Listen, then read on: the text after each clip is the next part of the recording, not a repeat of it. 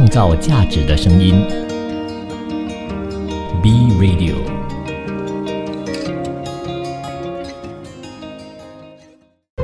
一段文字，一寸养分，一种体悟，一份感动。儿童文学品读会。儿童文学品读会，您日常的生活点缀。您好，我是 Vincent 武维。上个星期的主题呢，其实是跟大家分享了一个非常有名的一个作者，他叫做彼得雷诺兹。那彼得雷诺兹老师呢，其实我在上个星期已经好好的跟大家介绍了，所以如果你对这位作者有兴趣的话呢，可以能够去到各大的 podcast 平台呢，去重温上个星期的节目。而这个星期呢，它是这个主题的第二段的内容。那第二段的第一个部分呢，就会进到我们的小单元趣味知识库。趣味知识库。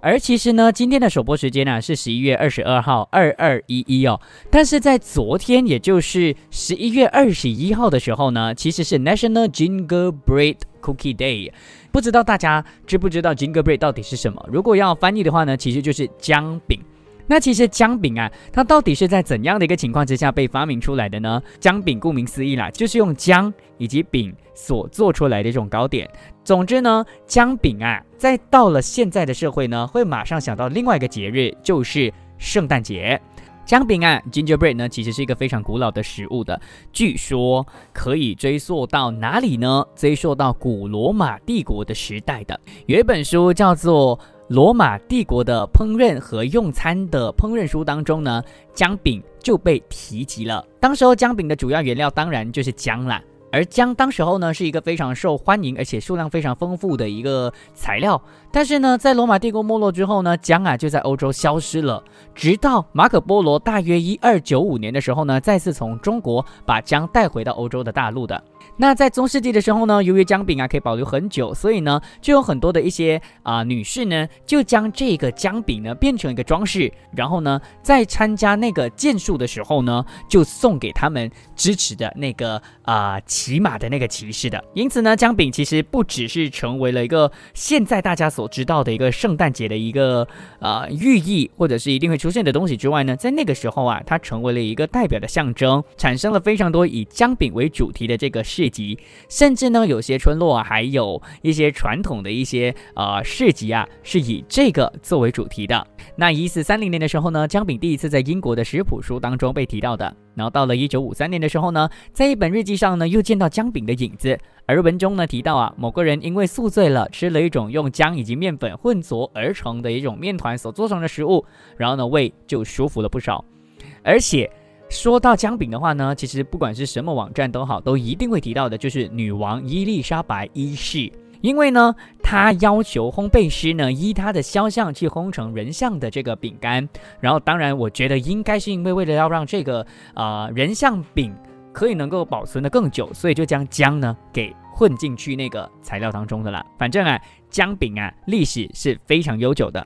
值得一提的就是姜饼除了历史非常悠久之外呢，其实有非常多的传说的。在一个广场它的一侧呢有一间甜品屋，那甜品屋的老板呢是一个老太太，她只卖一种食品，就是姜饼。那每一次到了圣诞节的时候呢，她的姜饼就卖得很好，因为呢她做成了很多小人形状的姜饼，而且呢只做男孩的形状，不做女孩的。可是后来呢，附近就开了很多的甜品店，那老奶奶的饼呢就不好卖了，所以怎么办呢？就有人去问她，为什么你只卖姜饼不卖其他的食品呢？老奶奶就沉默不语，就是微笑了。但其实这位老奶奶呢有一件心事，就是她在年轻的时候遇到了世界大战，她救了一个军官，后来他们相爱了，可是呢却发现对方原来是敌人的间谍。不过他还非常爱他，但又没办法说出来，所以呢就只好亲自的做了一个姜饼人，一个男孩和一个女孩。可是当他给了那个军人的时候呢，才发现到这个军人被告密了，要逃亡。而临走之前呢，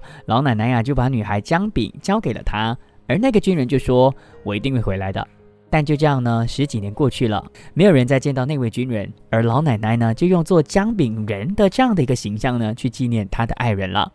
那我自己呢，其实在之前去英国的时候呢，刚好有经历圣诞节，然后我就真的很喜欢吃，应该说那我就在那个时候呢就想说，在圣诞节啊必定要去吃一些跟圣诞节有关的，除了火鸡之外的一些比较特别的东西嘛。而当时候呢我就想说，我想要吃姜饼，就特地去到那一边的面包店跟甜品店去找啊，哪里知道我不喜欢因为如果认识我的人都知道我其实是不喜欢吃辣的，然后呢我的体质又是那种很容易燥又很容易凉的人，那对我来说只要吃到姜的东西或是姜太多的东西的时候呢，我就很容易燥，然后我就很容易所谓的发热气。就像我去到台湾的时候呢，我也因为喝了台湾的姜母茶，然后我就发热气了，下一天就发高烧，结果呢就必须要想尽办法的去喝一些凉的东西呢，来让自己降温，或者是算是让自己散掉那些体内的那些燥气等等的。所以其实姜饼对我来说，在我的印象当中啊，是不怎么有一个好的形象的。对你来说，姜饼又是怎么样的一个过程呢？大家可以留言告诉我，可以 follow 我的 IG Vincent_0827， 或者是去到我的 Facebook B Radio 儿童文学品读会跟我互动交流。不过说到姜饼人的话，我突然还想到了，我其实在圣诞节更加喜欢吃的一个甜品是那个非常非常甜，但是有时候会酸酸的那个拐杖糖。或许我们到了圣诞节的时候的首播啊，可以能够在趣味知识库当中跟大家分享。今天呢，就暂时跟大家说姜饼的背后的一些冷知识。下一段回来就要正式的给大家介绍彼得·雷诺兹老师的作品，到底今天会说些什么呢？其实跟圣诞节有关系哦。别走开，留守创造价值的声音 B Radio， 创造价值的声音 B Radio。儿童文学品读会，您日常的生活点缀。您好，我是 Vincent 维。上一段呢，在我们的小单元趣味知识库当中哦，刚好跟大家去聊到了姜饼 Gingerbread 的一些冷知识。而非常恰巧的就是呢，彼得·雷诺兹老师啊，其实有一部作品呢，它其实跟圣诞节非常的有关系。说到圣诞节，除了会提到就是姜饼人之外呢，还会提到什么呢？还会提到的就是圣诞礼物，对不对？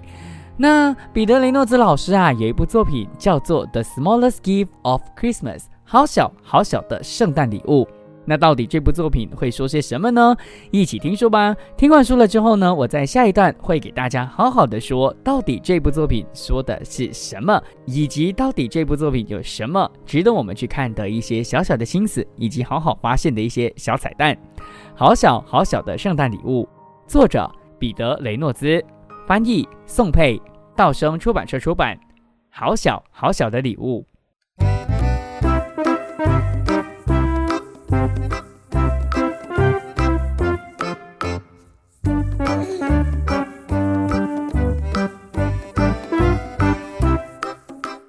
小罗非常期待圣诞节的到来，他冲下楼去看看到底是什么礼物在等着他。他一看到礼物，简直要气昏了。他从来没有看过这么小的礼物，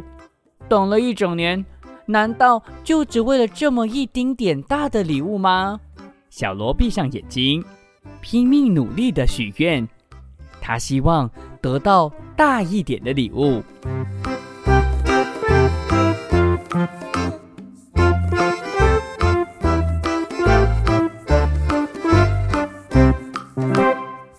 时间过了一下，他睁开眼睛，果然看到一个比较大的礼物。我不要这个，我要更大的礼物。这个较大吗？小罗问。他想要的礼物是要比这个更大的礼物。他闭上眼睛，更用力的许愿。啊，这个比我大不了多少啊？小罗说。而且我长得又没有很大，我要更大的礼物。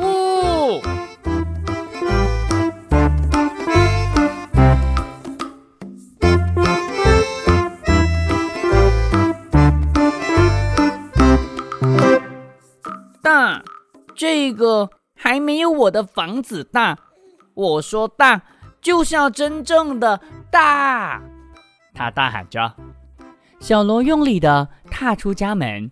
他相信一定有更大的礼物在某个地方等他。他看到远处有个礼物，在2栋建筑物的中间。这个嘛，小罗想，这个礼物的确很大，可是还是不够大。小罗下定决心，他要去外太空寻找。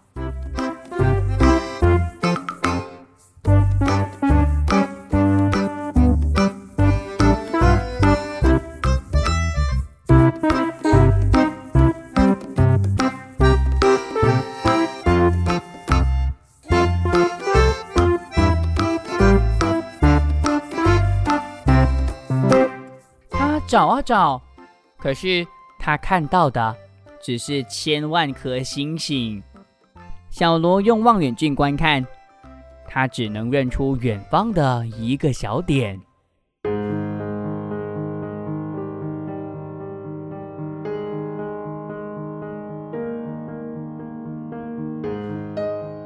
地球，他的家，他的家人，现在只是一个小斑点，那个斑点越来越小。小罗这时才了解，自己离家好远好远。如果他不马上行动，这个小斑点就要消失不见了。小罗从来没有想到，自己好想要那么小的东西。小罗闭上眼睛，拼命努力的许愿。这次他希望得到那个小斑点，那个好小好小的礼物。火箭朝小斑点飞去，小斑点越来越大。小罗的火箭缓缓降落，他明白了，那个小斑点才是他最大的礼物。小罗回家了。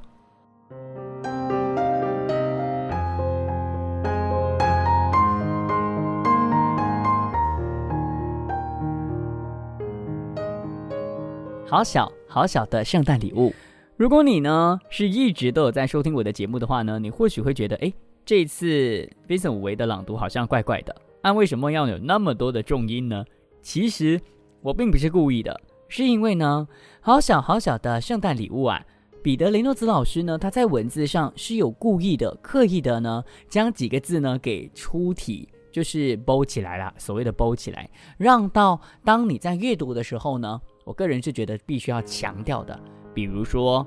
从来没有看过，那个从来没有是被粗起来的，或者是当然最重要的就是我想要更大的那个字呢，所有的文字呢都被真正的着重了。而这些着重的，我觉得就是彼得雷诺兹老师他刻意想要放大的情绪。那到底这些被放大的文字又寓意着什么呢？我下一段回来再继续的跟大家说。别走开，记得留守创造价值的声音 B Radio， 创造价值的声音 B Radio。 儿童文学品读会，您日常的生活点缀。你好，我是 Vincent 武维。上一段呢，给大家朗读了彼得雷诺兹老师所创作的，图跟文都是他创作的一部作品，叫做《好小好小的圣诞礼物》。虽然现在才11月中啦，首播的时间，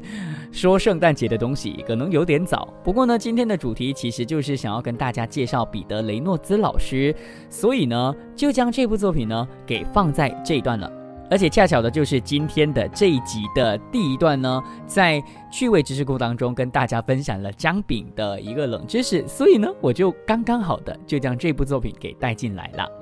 这部作品呢，其实呢，彼得雷诺兹老师的这个绘画的特色呢，更加的凸显了。你说它是黑白绘本，又不完全是黑白绘本，因为呢，你总是会看到一些重点色的。比如说啊，当小罗登场的时候，这个角色，这个主角登场的时候呢，其实你是非常着重的会看到小罗这个角色的，因为背景都是灰色的，但是小罗穿着的是什么颜色的衣服呢？是红色的睡衣。当然红色也是为了应景，因为这部作品呢发生在圣诞节嘛。而圣诞节除了红色之外，大家会想到什么颜色呢？另外2个颜色就是白色跟绿色嘛，对不对？所以呢，当你翻到另外一页的时候呢，小罗啊，他从楼梯下来看到客厅的时候呢，你其实会看到什么颜色呢？你会看到绿色跟白色。背景呢是白色灰色嘛，然后爸爸妈妈呢其实在客厅当中看电视，电视的画面呢并没有非常突出的颜色，不过呢你会看到客厅当中有一棵圣诞树，而圣诞树呢当然就是绿色的啦。所以其实呢我觉得这边是彼得雷诺兹老师他用色上非常用心的地方，它会让你呢在一片白茫茫的或者是一片灰色的一个情况之下呢去找到重点的颜色，不会让你觉得颜色太过复杂，也不会让你觉得颜色太过于单调了。当然除了当他跑下来看到了客厅当中爸爸妈妈的这个小礼物之外呢，说完了之后他去到了屋外嘛，对不对？那屋外当时候呢在下着大雪，所以外面呢是白茫茫一片的，而非常神奇的就是为了要继续的应景圣诞节，小罗的屋子呢竟然是绿色的，而当然外面也有一棵小小的圣诞树，但是呢跟圣诞树比起来还有一个更大更显眼的东西，就是很大的礼物，而那个礼物呢是红色的，然后呢是绑着绿色的丝带。反正彼得雷诺兹老师呢从头到尾都一直在运用这几个颜色在说故事了。从小罗的这个穿着的变化呢，到小罗出到外面之后的穿着的变化，其实也是有一丁点的小小的设计的，文字并没有说，但是呢其实从他的穿着你就可以大概感受得到，小罗在出去的时候其实呢他穿了非常多的外套。读完了之后或许你可以问孩子，这两者之间有什么区别？就是从睡衣变成了那种很厚的寒衣的时候呢，为什么要这样穿？当然你就可以延伸因为冬天嘛很冷，那这种其实就真的是思维题。但是还是要提醒大家的就是呢，把故事读完，不要加盐加醋，读完了之后才进行这些所谓的多余的一些思维题以及交流啦。当然除了圣诞树是绿色的，或者是甚至是最重要的那个礼物是红色的之外呢，还有一个东西是非常重要的，就是当小罗想要上到外太空找更大的礼物的时候，那个火箭红色的，主要的颜色还是红色。所以我觉得从头到尾贯穿的这三个颜色呢，让到这部作品的主题更加的鲜明了。虽然主题是大跟小，不过呢我觉得颜色其实也是这部作品所要去说的，因为呢这部作品的名字叫做好小好小的圣诞礼物。当然除了颜色之外呢，我还有说到嘛，在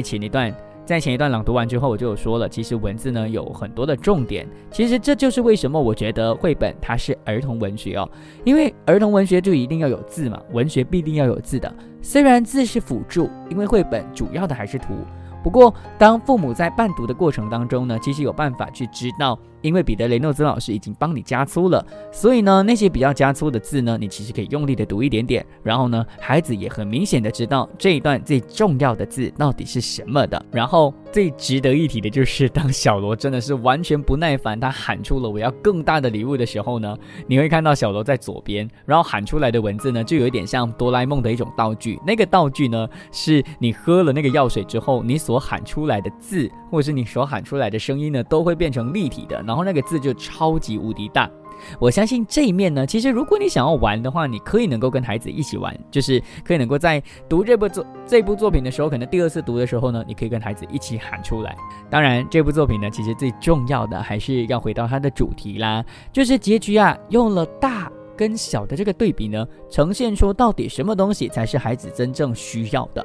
其实我觉得在地球当中最稀奇的是什么呢？最稀奇的就是爱这件事情。而这部作品呢，它其实没有用什么很夸张的方式去说爱，而是在用一个礼物的大小去说爱，因为他真的很想要一个很大很大的礼物，然后他就觉得说应该在外太空可以能够找到一个更大的爱谁知道出到外太空之后，意想不到的是他看到一个小斑点，那突然觉得地球非常小的时候，他才知道他最爱的是什么呢？最爱的就是回家，而回家才是他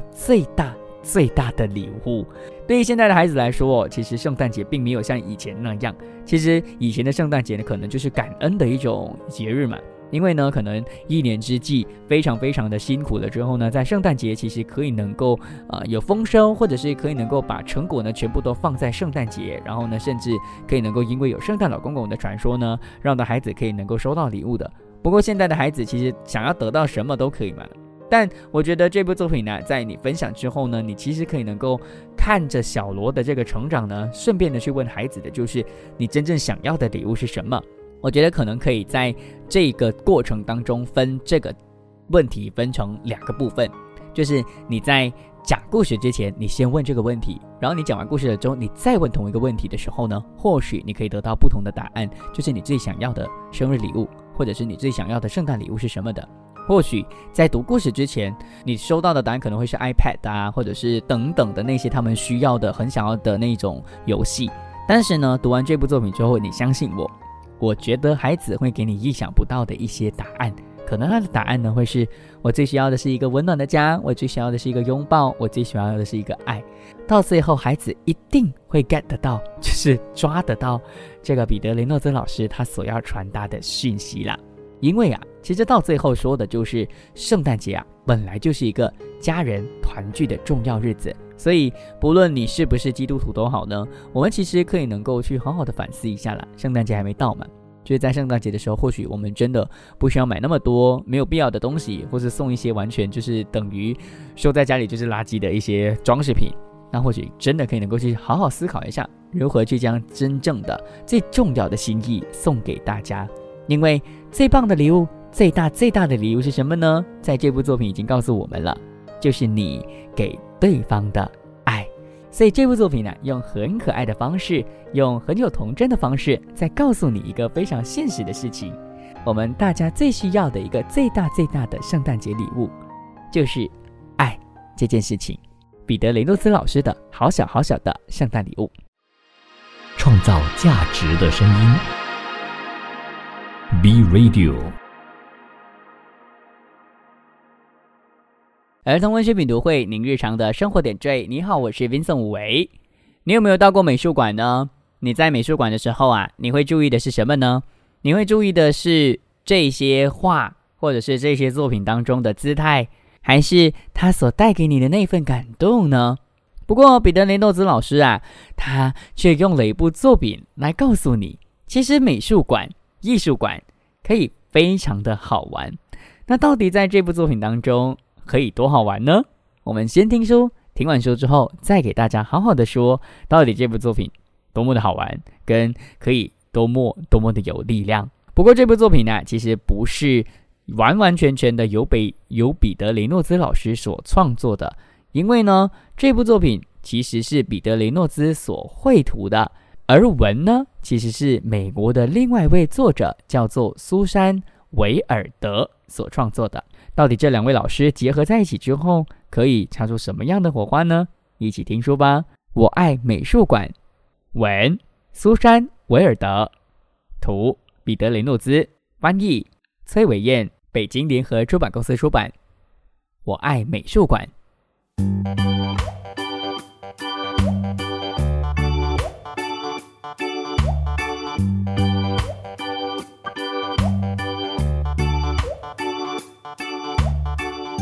每当我站在一件艺术品前，我的心都会被深深的打动，我的身体会不由自主地动起来。这幅画让我想踮起脚尖摆出一个美丽的姿势，我不停地转啊转，转啊转，微笑着，像闪耀的光，像飞转的漩涡。哦，好累哦！我呼一口气，我等不及想看下一个是什么。我要好好想一想，这是谁？在干什么？在哪里？为什么？我觉得好伤心，好难过，沉重与孤单，一点一点的占据了我的心。我想吃点东西，这些苹果正合我的胃口。我跳着穿越一片花田，我能一直跳上几个小时，芬芳轻柔，令人陶醉。突然间，一切变得好可怕。我朝那个家伙做了个鬼脸，是他先这样的，我没骗你。弯弯曲曲的线条，稀奇古怪的波纹，看得我眼花缭乱，我笑得快崩溃了。等一下，我看到了什么？一片空白的画布在盯着我看，我的脑海里浮现一些画画，黄色、蓝色、绿色、红色，圆圈、线条，各种形状，肖像、花朵还有风筝。我睁开眼睛，再去看刚才的那块画布，一个紫色的点，一双鞋，弯弯曲曲的线，深蓝色的海，还有妈妈和我的脸。这是我用自己的方法画的画，那不再是空白的画布，而是我创作的艺术品。我觉得好开心，多么美好的一天啊！我感受到了害怕、滑稽、生气、快乐，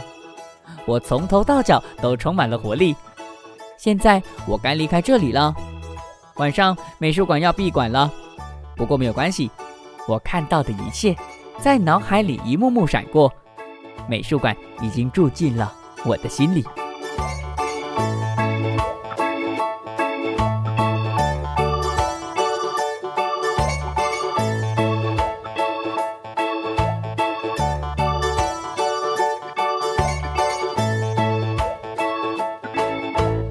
我爱美术馆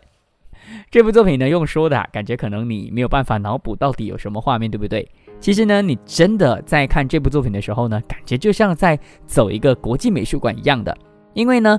这个小女孩她在走到了这个每一幅世界名画的过程当中呢，她有不同的这个情感表现出来，有放松的，有紧张的，有害怕的。她就是看到很多不同的画，比如说有那个呐喊啊，或者是有蒙娜丽莎啊，甚至有那个梵谷的星空的。其实呢，在这部作品当中啊，真的是在用图来去创作，所以我才说，就算这部作品呢，彼得·雷诺兹老师他并不是创作的人，他是画画的人，但是他非常的重要，因为他将整个画面呢给生活化，就是他让整个画面呢给活了起来。而且值得一提的就是这部作品呢，其实在封面就已经在说好整部作品要说什么了。这部作品呢，中间当然就有题目嘛，我爱美术馆，然后呢就有一个小女孩，她赤脚的，就是在跳着芭蕾舞吧可能，然后呢这个小女孩她在一个框架里面，框架就是有一点像每一个艺术品它都被框在一起嘛，就是那个画框嘛，对不对？那它就在里面，然后呢往中间看，其实两排呢会有很多很多的框，所以它其实就是在一个美术馆享受着当自己做自己的那个生活了。而且除了在画面已经跟你说之外呢，在扉页也就是还没有正式开始讲故事的时候呢，就已经有一些的彩蛋了。那个彩蛋就是呢，彼得·雷诺兹老师啊画了满满的艺术品，也一样是他的风格，都是灰色的，感觉没有颜色，不过呢你却可以能够从过程当中看到你可能认识的一些世界名画。而且还有一个非常重要的点，就是后面的那个空白。那个空白说的是什么呢？那个空白说的就是其实你自己就是一个美术家，你就是一个艺术家，只要你将你的眼睛闭起来，你想到什么你就可以能够把什么东西给呈现出来。而且最后一面是完全没有文字的，最后一面呢是这位小女孩她依然在跳着舞，然后背景呢是梵谷的星空。我觉得是致敬梵谷的星空，想要告诉大家的应该就是，如果你心中有画，你心中相信自己也可以能够有这个感受美的能力的话呢，你都会是艺术家的。大家真的要把这部作品买回家，买回家之后呢，你就会知道，其实刚刚每一个小女孩所做的动作啊，跟她所做的每一个情绪呢，都是有理由的，因为她都跟着不同的画在做不同的事情。那在这一段的结束之前呢，我想要用其中一位算是有一直在推广艺术的人，叫做池田大作先生呢所说的一句话来结束我这一段。池田大作先生呢，他曾经说过，优秀的艺术和文化呢会超越民族和国家，使万众产生共鸣。我觉得这部作品也有做到这一点，不管你是什么国家、什么民族、什么年龄，你看这部作品你都能够感觉得到这个小女孩她发自内心的快乐。反正这部作品呢，真的就像我刚刚说的，你仿佛看完了之后是真的走了一趟美术馆。彼得·雷诺兹所画的我爱美术馆，创造价值的声音 B Radio。